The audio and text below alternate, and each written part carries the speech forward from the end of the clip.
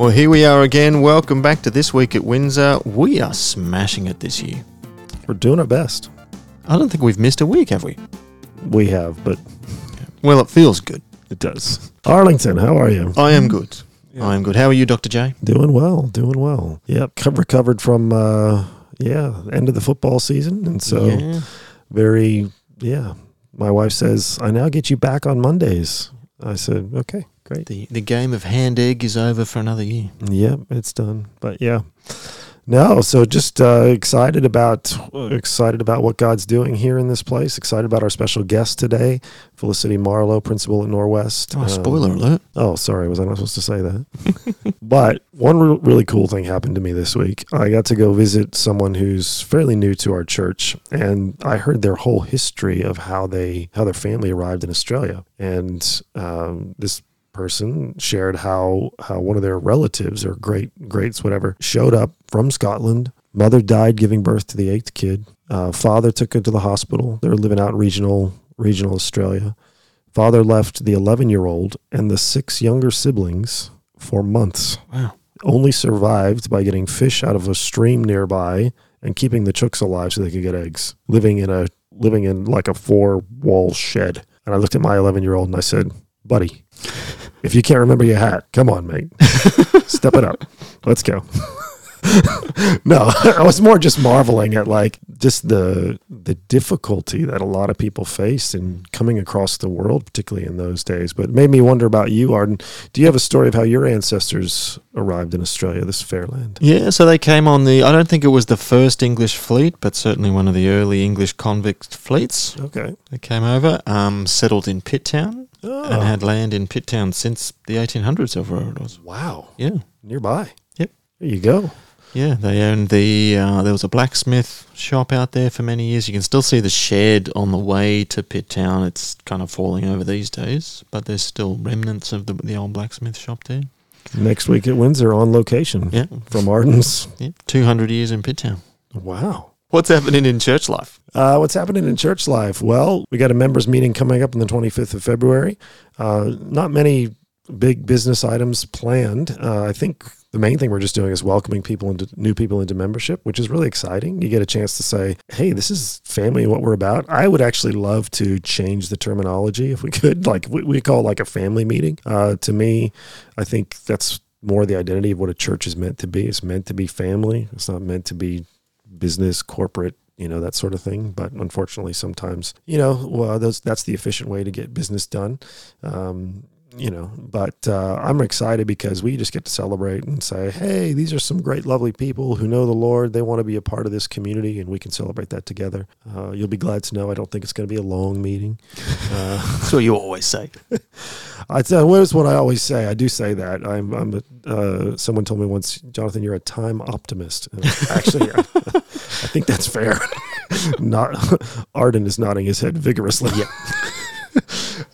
So yes, I'm a time optimist by nature, but I will say I do believe this will be a bit on the shorter side, just because after we welcome in new members, get a bit of an update on the various reports. I think that's about it. Yeah. Other than that, we kicked off youth ministry last week. Our Sunday school ministry is going. That's WDBC Kids. You would have heard Judy talk about that on the previous episode. We got Easter around the corner, Hymns Are Us just before that. So March is kind of a big month for our church. I will say this, if anyone's listening to this and is interested in volunteering at WDBC, there's a Creating Safe Spaces workshop coming up. I think it's on the 9th of March. That's for child protection, church safety, all those sorts of things. That's become a requirement really for every volunteer now, essentially. So if you don't have that tick next to your name, please do come out. We're actually hosting it at WDBC, so it's the most convenient it's ever going to get for you. Coming out the 9th of March, get that settled. And then, Hymns Are Us on the 23rd of March. Then we have Stations of the Cross. Then we have a Good Friday and Easter, and away we go. Bam. All right, well, enough of the boring announcements. Let's get to the exciting stuff. Another heavy hitter. We get the big guests in. That's our producer, man. I tell you, she's unreal. She's a powerful woman. Yeah. All right, speaking of powerful women, Felicity Marlow, principal of Norwest Christian College. Thanks for joining us. You're welcome. Thanks for the invitation. Have we had bigger guests? That's not fair to really rank them. Notice how you put me on the spot like that. But I will say, Felicity, I'm so thrilled that you can be here. Really excited to get to hear a bit about your story. I should admit my bias up front, which is all 4 of my children attend your school. So, well, one of mine. One of yours. 2 have since moved on. Okay. Still all the right reasons. waiting for them to leave home still. Moved on as in they transferred out, or went to uni. Oh, but they haven't left home yet. I'm still praying. All right. Praying for that day when they move out, but not yet. No, it's important to get the bias on the table in advance. But I might I'll just might share a little brief story if that's okay, and then we'll lead in. So we moved out here in 2015, and we were moving from Burke, and we jumped online and we're like, okay, church is in Windsor. We're probably going to live in Bly Park. It's right across the street. Okay. What school are we going to go to? Well, let's try to put him in a Christian school. And we jumped online and we like, okay. And we pulled up Norwest and we're like, nah. And then, and then we anyway, by God's providence, we ended up not getting a place in Bly Park where we looked. We looked for 4 houses there. We were on our way out of town. Joanna had wisely scheduled another visit in Riverston. We checked out Riverston. We got this house. We're like, this is great. And then we thought, you know what? Norwest is like less than a kilometer away. Let's just go and let's just check it out. And oh my goodness, did we fall in love. And it was fantastic. And we've absolutely been thrilled ever since. So yeah, it's good to get a second look, and thank God that we got a second look. But that's just a lead into to your role, Felicity. You are your principal. Tell us a bit about your journey with Norwest and your history there and what you're doing now. Well, my journey with Norwest actually starts with being a parent there. So there you go. No, actually it starts before that. So the year is, I think, 1996, and I was doing my final year at university, and I had to choose a place to do my prac teaching. And I was already married and living in a garage on McCulloch Street. Wow. It was a converted garage, don't worry, there were all the right facilities. And so I was living there and chose to do my prac placement at Coverdale. It was known as Coverdale Christian School at that point in time. Right. And so I did my final prac placement, got a high distinction for that final prac placement. I think it must have been the school, That was kind of there was a stop there, a pause in my involvement with Norwest, and I went on to get a job at William Carey Christian School. 2.5 years later, I was pregnant with my first child. 10 years later, I had 4 children. Wow. 6 years later, 4 children, and, working casually across the system. And then I got approached by Norwest, by Ian, who was the principal at the time, to come and do some part-time work as a primary music teacher. So I was doing like 2.5 days in primary music for a little while, and the school was only I'd say 400 students, 500 students at that time, so it was a really small role. Over 4 or 5 years that role grew to a couple more days, and by that time all my kids were at school. And then something really strange happened for us. This is quite personal, but my husband and I had made a financial investment that went really bad. Yep. And we lost a lot of money. And I remember it was January, and I realised I'm going to need full-time work. Wow. And I rang the then head of secondary and I said, hey, listen, I was in tears. I said, I'm going to need more work. And he said, I'm really sorry, but we've just allocated out all of our positions for the year ahead. There's nothing left. So I had a sleepless night, and I woke up at about 3 a.m. that morning and went, I'm just going to have a look online what's available. And I found this little job at Tangara School for Girls, a Catholic girls' school, and I applied. And when I rang the deputy principal at that time, I said, listen, she accepted my interview and she gave me the position, but I said, look, I'm going to need to maintain my work at Norwest, part-time work at Norwest, alongside part-time work at Tangara and she said, no problem. And she rewrote the timetable for me to stay there. And so for 12 months I was working more than full-time. And then at the end of that 12 months, both schools said to me, hey, would you like a full-time position at our school? So both Norwest and Tangara. Yep. I prayed and prayed over this decision because I really, really loved Norwest. And I really had a heart particularly for secondary and secondary girls, and there was just nothing available at that time in Norwest Development, or no suitable position except for, I could have stayed on as head of department. So I made a decision to go to Tangara, and I was there for 4 years. But every year that I was there, I got offered a new sort of leadership role, and I didn't understand why God had taken me out of Norwest, because I loved it so, so much. Just felt a real sense of connection to the community. Every year I got offered a new leadership role. One time I was doing IT coordination over K-12. I am not experienced in IT. It's the worst job you could possibly give me, but I was doing that.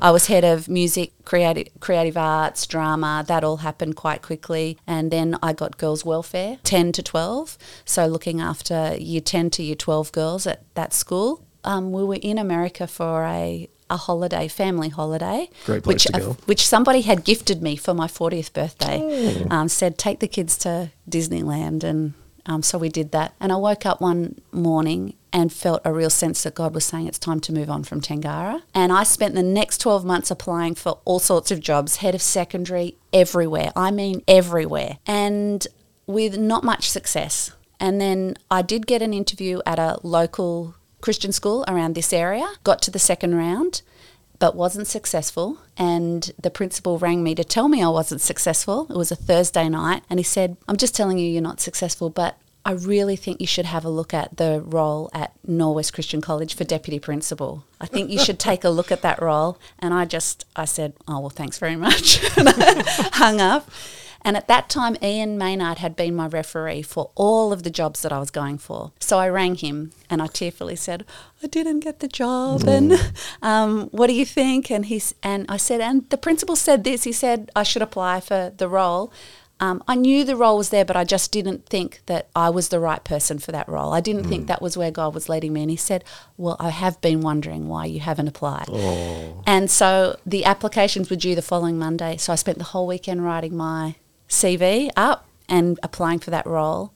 Got an interview, and the day after the interview, there were other applicants. The day after the interview, they rang me and said, you've got the job as deputy. Wow. So that's how I ended back at Norwest.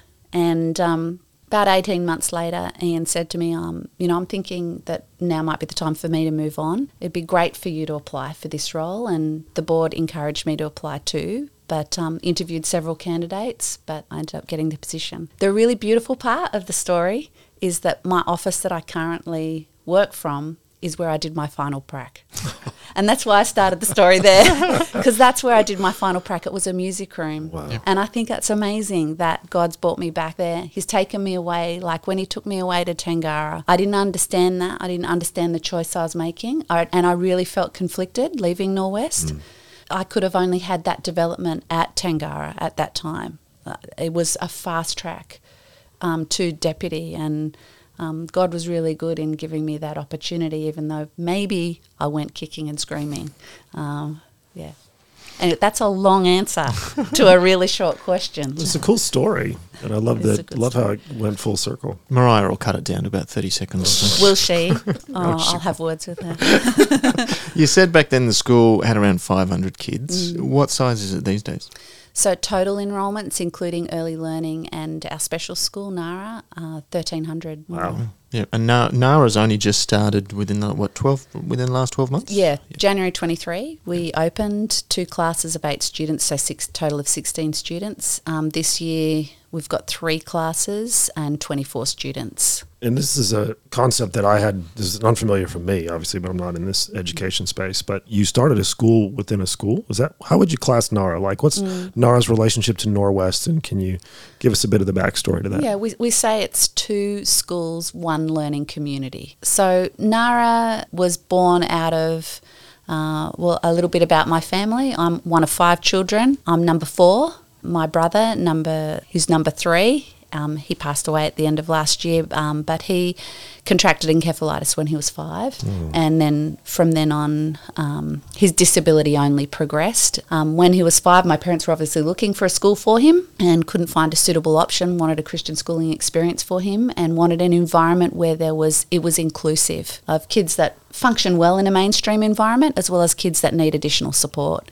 That they would come together, because that benefits both. So I watched my parents pioneer what is Pacific Hills Christian School now. So they commenced Pacific Hills Christian School, and that had an environment for kids with special needs. When I went for the job at Norwest, I said, listen, if I'm successful as principal, this is a dream of mine. I'd really love to start something like this. Plenty of schools are doing it, but Norwest wasn't in on that yet, and it really meets a need for families. Yeah. Well, I happen to know a few families who with children at Nara, and I have only heard great things. Yeah. And so that's fantastic. Can you tell us, what does a principal do? Like, I feel like it's like a pastor, right? They know who the pastor is, you know who the principal is, but like, what do they do? Yeah, it's a strange role description to write. Like today I was at the swimming carnival, but first I had to go home and get my sneakers because I'd forgotten that it was a swimming carnival. Then, an hour later I'm writing a board paper on, what are we going to do with this new property that we've just bought, and how are we going to develop that, and how will that be supported? And then you're having a conversation about, there's a photo of our school students up on some other website. Have they asked for permission? Oh, no. Then I'm having conversations about employees and, those who are like unwell or something for a sustained period of time. I don't know. Anything can happen any day. Schools are very messy environments, and rightly so, because you're dealing with a whole lot of factors. Emotional factors, social factors, political factors. It all converges at school. Can I just say, it's so refreshing to hear you say that. School is a messy environment. I wish, Arden, we could say that about the church. The church is a messy environment because it is, right? Like it's a community of people who come in, and they, we're all fallen, we're all broken, we're all sinners. We all come to taste of this grace that God's given to us, but sometimes we often just beat our heads against the wall because we're trying to deny the reality that church is messy. So even just to hear you say that so easily, just to say, school's a messy place. I appreciate that perspective. You mentioned the new development. The school's bought land. Is it in Box Hill? Box Hill. Yep. So what is the plan there? What's the big vision? It's an evolving plan, but the vision is really to, in our mainstream environment at Riverstone, K-12 environment, we're at about 1150 students. The board has made an agreement or a decision to probably cap that around 1250, have a 3-stream primary school environment, 5-stream secondary.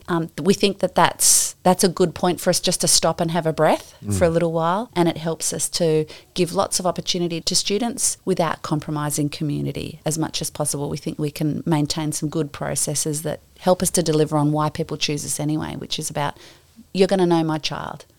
And they're going to be part of something. And so the vision for the new property is, let's just duplicate what we have at the Riverstone campus somewhere else, because we've got really long wait lists. And the school's got a great reputation in terms of delivering on community and personalised education. And so we want to see what else God would have, speak into the lives of another potentially 1,200 students, without compromising what's happening already at Riverstone. Yeah, that's the vision. Yep. So it'll be K-12 as well? Most likely, K-12 environment, and, managed with a different leadership team, but the same vision. So still delivering Building Purposeful Lives, our teaching and learning or framework for life, that same vision, the whole child, and growing them in faith, virtue, wisdom and service, and probably an early learning centre as well. And also some sort of alternative education environment, whether that's another NARA or something for students that are just disengaged and disconnected from school environments, but is sort of small and very supportive of high wellbeing needs. Your faith has come up a few times in this conversation. Yeah. One question that we like to ask people who come to this interview is... can you sing for us? I could, but I don't feel like it right now. Just pretend this is the primary classroom where it all began. I'd love to hear, how did you come to know the Lord? How was there a moment where Jesus became real to you? And how does your faith impact what you do on a day-to-day basis? I shared my testimony briefly with the PNF last night. That was a great opportunity to do that. So briefly, I come from a home of parents that loved Jesus and showed me what he was all about and served him faithfully for the whole of their lives. I remember a moment when I was 5, standing on the pathway to my nan's house and just saying to my mum, how do you ask Jesus into your heart? So I must have, have had some sort of input at that stage that's a process that you should go through, right, so that you go to heaven. So that was probably my understanding, and I did that and prayed that prayer. But I remember points in my life at 13, 17, 30, where really points where Jesus becomes even realer to you. The point at 30 was, I'd had 4 children in 6 years, and I think I remember being on my knees beside my bed, just totally frustrated at myself, going, I don't know, I'm not doing this, and I can't do it, and I'm trying to do it under my own strength, and I know I can't. So I think, knowing Jesus is a daily process, knowing him more and more, giving your life over to him, and even more since having this role, just asking him what's next. I've learnt more about dependency in the last 5 years as principal than I ever have dependency on Christ. And you become, my mum's now 84, and she said to me, Felicity, I appreciate my salvation more and more every day. She said, I'm just so thankful to God that he chose me. And that was a real challenge to me, that I hope that I have that perspective. The older I get, I become more aware of even more and more aware of my need for salvation, and how much Jesus has done. You would have students coming from all different backgrounds, from all different places, from all different cultures. Is there a tension that kind of is like a tension in a flow, I suppose, hard to describe, between the school being missional but also discipling for those existing Christian students?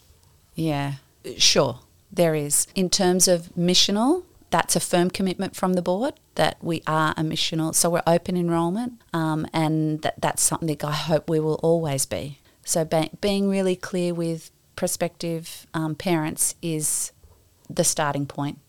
And I say to parents, a really good outcome for us would be that your child gives their life to Jesus.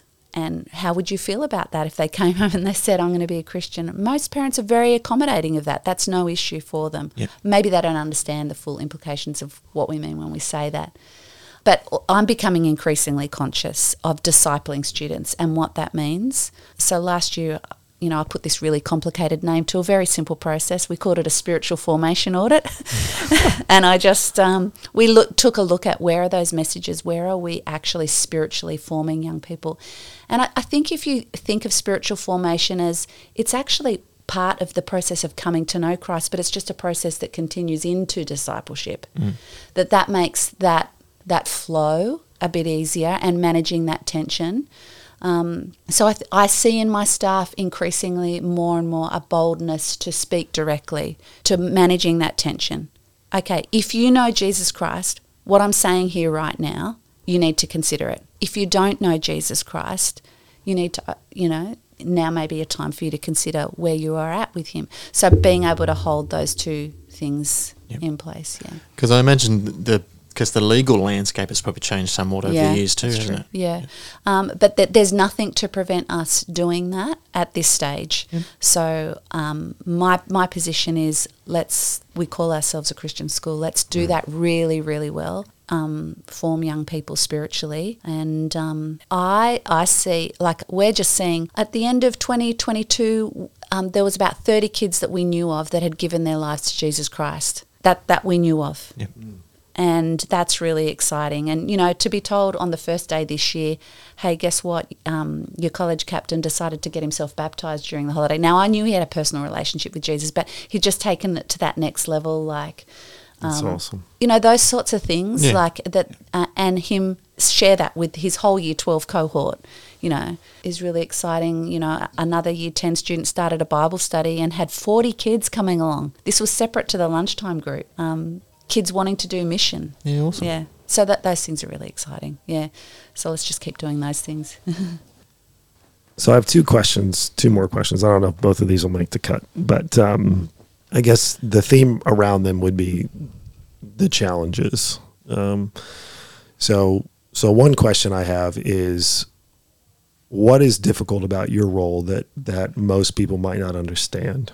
And while you're thinking about that, I'll just state my other one, which is and I'll liken it to a sports analogy. So I'm a huge sports fan, and at the end of the year, the team, your favorite player might switch teams. He has a different contract, and he goes to a different, to a different club. And I watch the Christian school professionals. I watch them bounce around from like team to team, and I'm like, whoa, this is crazy. I can't keep up. And so I'm curious how that is for you, and how do you build a sense of identity in team? This is maybe a leadership question. How do you build a sense of identity in team in a competitive market environment, if you will, particularly in Sydney, where Christian schools are in demand and the Christian teachers are in demand, and how do you just go about this? It feels like a puzzle every year that needs to get resolved. So those are my two questions. You could take one or both or none, but I'll take both. Sure. And you may need to remind me about the second question That's in a okay. minute. Challenges.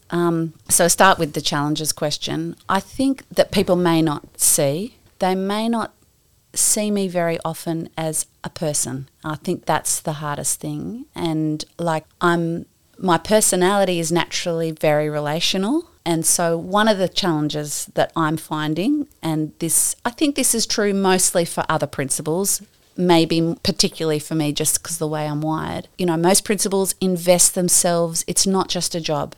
And for you to survive, it has to be a very personal, deeply personal investment. You love the students, you love the staff members. And so when things aren't going well for families, you actually grieve that. When criticism is presented to you in a way that's derogatory of you, I'm not sure that people realise that they're doing that, but because they feel like they're just speaking about the school, they don't realise that there's a person behind the school making those decisions who is a person. So that's sometimes a challenge that I have to wade carefully and balance off. And that's a little bit about me not finding my identity in what I do.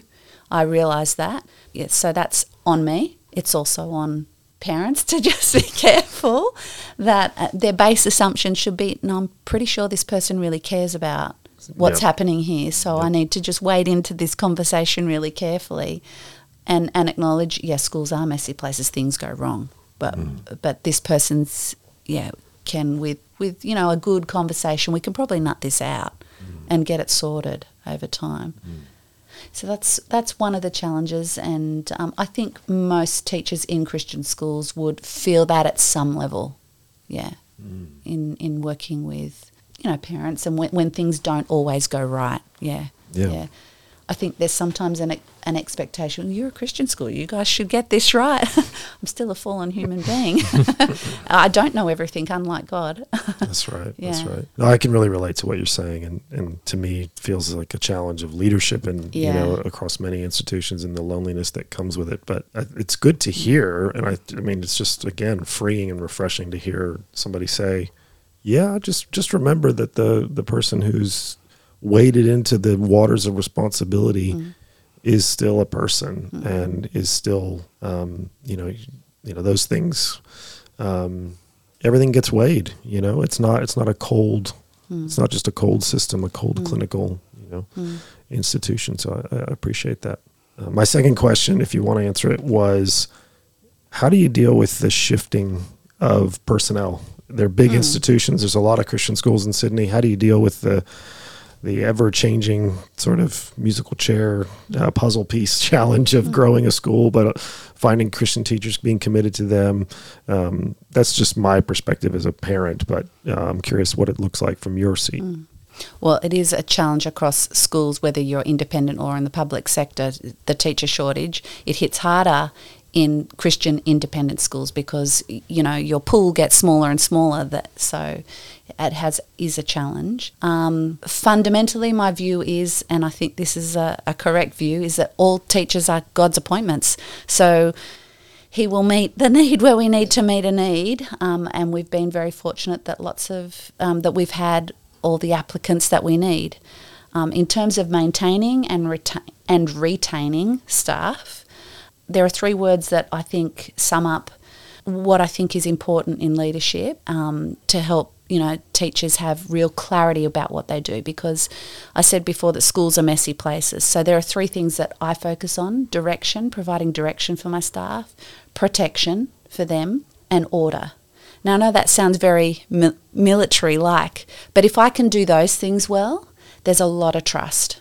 There's a lot of trust. And then when I articulate the vision, then if there's already trust, if I've already provided direction, protection, order, people will come along. And so that's my view of, keeping people engaged. I do spend a lot of time restating this is what we're committed to, people, and getting processes right so that people feel safe and feel like they've got an environment to be innovative, but they know the direction, So clarity is a big focus for me. And I think when people buy into that, when they sense, this place knows what's happening, I know where I fit, I know what I'm doing, I know why I'm doing it, and I know where I fit in. If they can answer those 3 questions, then they're much more likely to stay engaged. So, Discrimination was also a bit of like a political hot potato there for a while as well. Are there restrictions on like who you're allowed to employ, or at the reverse, like who you wouldn't employ because of their faith background and that kind of thing? How do Christian institutions control who they employ? So at the moment, New South Wales is the only state that is allowed to employ according to your statement of faith or statement of belief. So we can make that public, and we can employ teachers that are able to adhere to that position. That may change.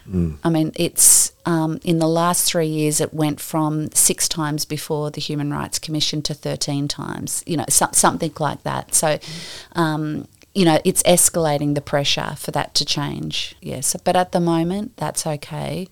So in employment, we do search out things like, tell me your understanding of how you came to know Jesus. I try to hear their testimony. We've also got some screening questions. How are you serving at your church? I don't just ask, where are you attending? I try to get a feel for, is this a real personal commitment? And then I always ask this other question: what are you wrestling with God about at the moment? Because I think that kind of reveals, like, is this a relationship that's something that's ongoing and authentic, and that you do wrestle with God about stuff, you question him, you dialogue with him. So asking that is also another way that we kind of gauge that. Shifting briefly, what is something you love about your church? My church? Yeah. At the moment, something I'm really loving is seeing the next generation coming on. That's really, really exciting. So, I mean, my kids are all at the stage of life, with their boyfriends, getting married, girlfriends, all that sort of stuff. So it's exciting seeing them owning their faith and choosing people who love God as well and want to serve God in their church communities. But not just them. There's a couple of other families that have that happening for them at the same time. So we've been at our church for 28 years. My husband's been there longer, so we've been married for 28 years. So I joined him when we got married. It's a long-term commitment. Yeah. Not many people these days stay at the one church. I think we'll be there for our lifetime. My parents have certainly been at their church for their lifetime. So I think that's just something that we've had modelled to us. But it's exciting to see others go, yeah, I want to contribute. Yeah, I see that God's at work, and I want to trust him with the whole of my life and help others to trust him. Yeah. Cool. Well, thank you, Felicity, for joining us. Thanks for having me. Great getting some insight into the world of a Christian school principal. Yeah, absolutely. And I don't, when I think of you, Felicity, I think of dignity, class, grace under pressure, and, there's no one I talk to who has a bad thing to say about Felicity Marlow. So I think, and I'm not just saying that because you're the principal of my kids, but again, it sounds self-serving, but no. Few A's coming your way. Let's put it. They don't do A's over here. Get all these other letters. We'll save that for another episode. Jonathan trying to understand the Australian school system, but no, I think for me, when I ask myself, what's different about this for my kids, And this is a credit to you, and I think it's a credit to the whole institution and a credit to Norwest. What I love about this school is you look at the child and you value them and you say, let me help you find your purpose. And that to me is so empowering. And that's what I want for my children. So often the school has already defined what they believe the purpose of a child or the purpose of a life is. And they then try to shape everyone into that mold. So I just think there's a great humility and dignity and a recognition of the image of God in people to say, we're not going to identify that straight away, but we're going to walk alongside you. And we're going to say, let's discover with you. Let's give you tools. And so I just think it's absolutely beautiful. And I think that's something that is a consistent message from the top down. And so all I can say is thank you. You're welcome. Thanks for joining us. Thanks for having me. Well, there you have it, Felicity Marlow from Norwest Christian College. What a lovely, articulate, just example of what it means to integrate faith into work. And to me, it was really cool to hear someone with a lot of leadership responsibility, who's accountable to a lot of people and accountable to a lot of the community. Someone saying, I pray about these decisions, and ultimately I ask the Lord, and I trust the Lord to provide the answers. That to me is that's a hallmark of the humility that needs to be seen in a leadership position. Yeah, a lot on her plate, and I imagine being pulled from a lot of different directions. Yeah, absolutely. Well, another amazing episode, I reckon.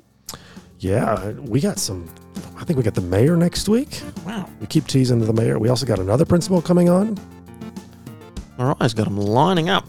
Lining up, take a number. This week at Windsor, we'll do it all again soon.